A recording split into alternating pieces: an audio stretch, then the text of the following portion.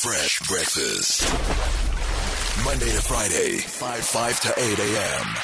on Metro FM. Every Wednesday we deal with conflict, and today we're talking about the conflict that we might have between ourselves and language. I Am Lovely says, my son has a library card. I tell him to always make sure that when he takes out books, there is a Sesotho book. Nice. He's 11. He can write and read Sesotho. Wonderful. It's a mother's job or a parent's job to ensure that the child learns their mother tongue. Very true. That is according to I Am Lovely. Please help us welcome Dr. Thabo Ditsele, Senior Lecturer and Social Linguist at the Tshwane University of Technology. What's up, Doc? Hi, how are you? How are you, Fresh? We are well, Doctor. Thank you for hanging out with us. I'm great, thank you very much. Now, Doctor, what role do you think, if any, does the mother tongue play in education versus in life? Well, the role that it should play, it's not playing that role. The role that it should play is to transmit knowledge to our children. Currently, our children, I'm talking about those whose LL2 or whose second language is English. Yes. We are trying to educate them through a second language, and that model has never succeeded. In fact, it hasn't. If you look at all the developed economies, they don't teach their children in second languages. Even countries like Vietnam tried; they couldn't go ahead. They now, changed from teaching their children in French, and they started teaching them in Vietnamese.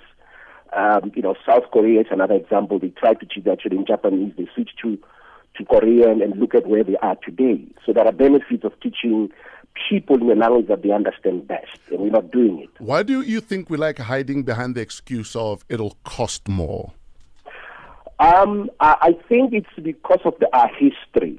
Our history, if you look at 1993, 1994, around the Codesa era, African languages became official languages because there was pressure from the NET, the National Party. They are the ones who insisted that Afrikaans is going to be one of the official languages. Only then were the nine brought on, into the room. Yes. Otherwise, if the Afrikaners never insisted on Afrikaans, English would be the only. So, from a political point of view, there's no will to have African languages develop beyond where they are.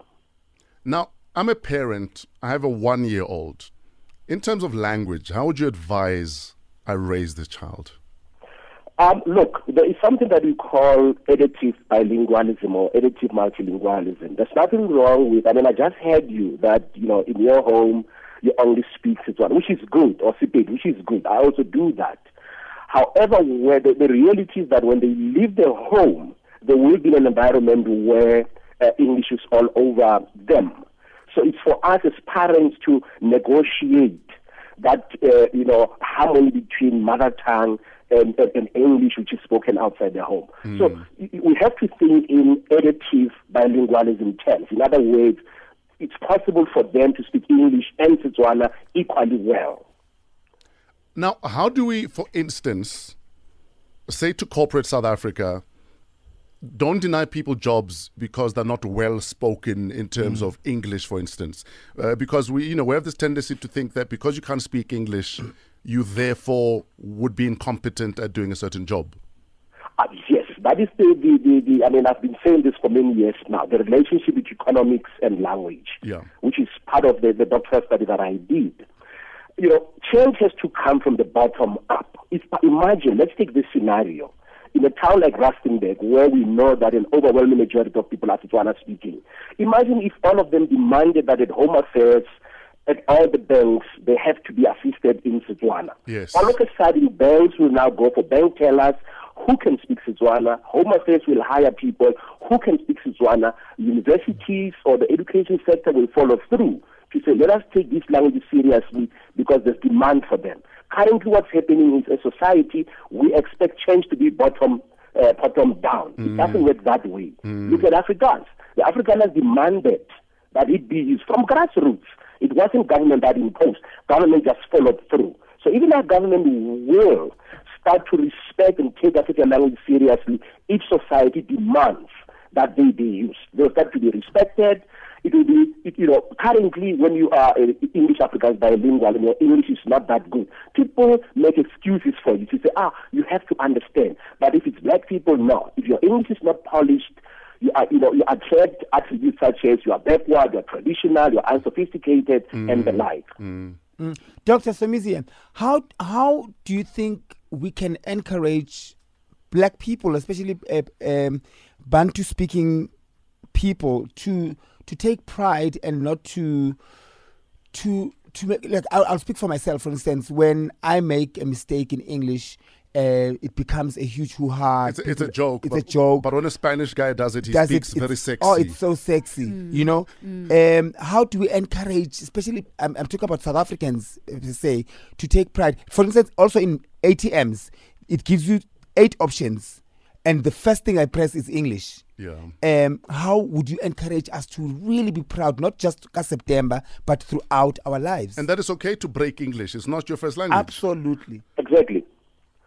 No, the solution lies in educating society to see the benefits. All of us win if we demand that they do. There's nothing wrong if you... I'll give you an example. I went to collect my driver's license. I had initially asked that it be printed in Setswana. It was not. It was printed only in English and French. And when I demanded that it be done, people who were in the queue were saying, "What's your problem? You can't speak English." I said, "That is not the point. The point is, I want my Setswana on my driver's license." So it's through education that we will teach people that there is nothing wrong in demanding that you speak Tshivenda or you identify as a Movember. There's nothing wrong.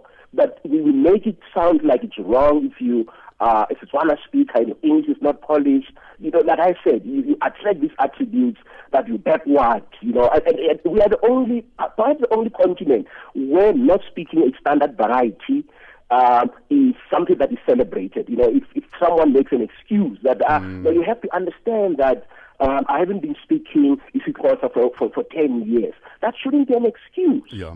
It can't be an excuse at all. Doctor, we're out of time, but thank you for sharing your brilliant mind with us. And we'll have you back on the show because this is a topic I think we'll be discussing for another 100 years. Thank you, Doctor. It's a pleasure. Thank you very much. Dr. Thabo Ditsele, Senior Lecturer and Social Linguist at the Tshwane University of Technology. Thank you, Doctor. Fresh Breakfast on Metro FM. Fresh Breakfast. Monday to Friday, 5 to 8 a.m. on Metro FM.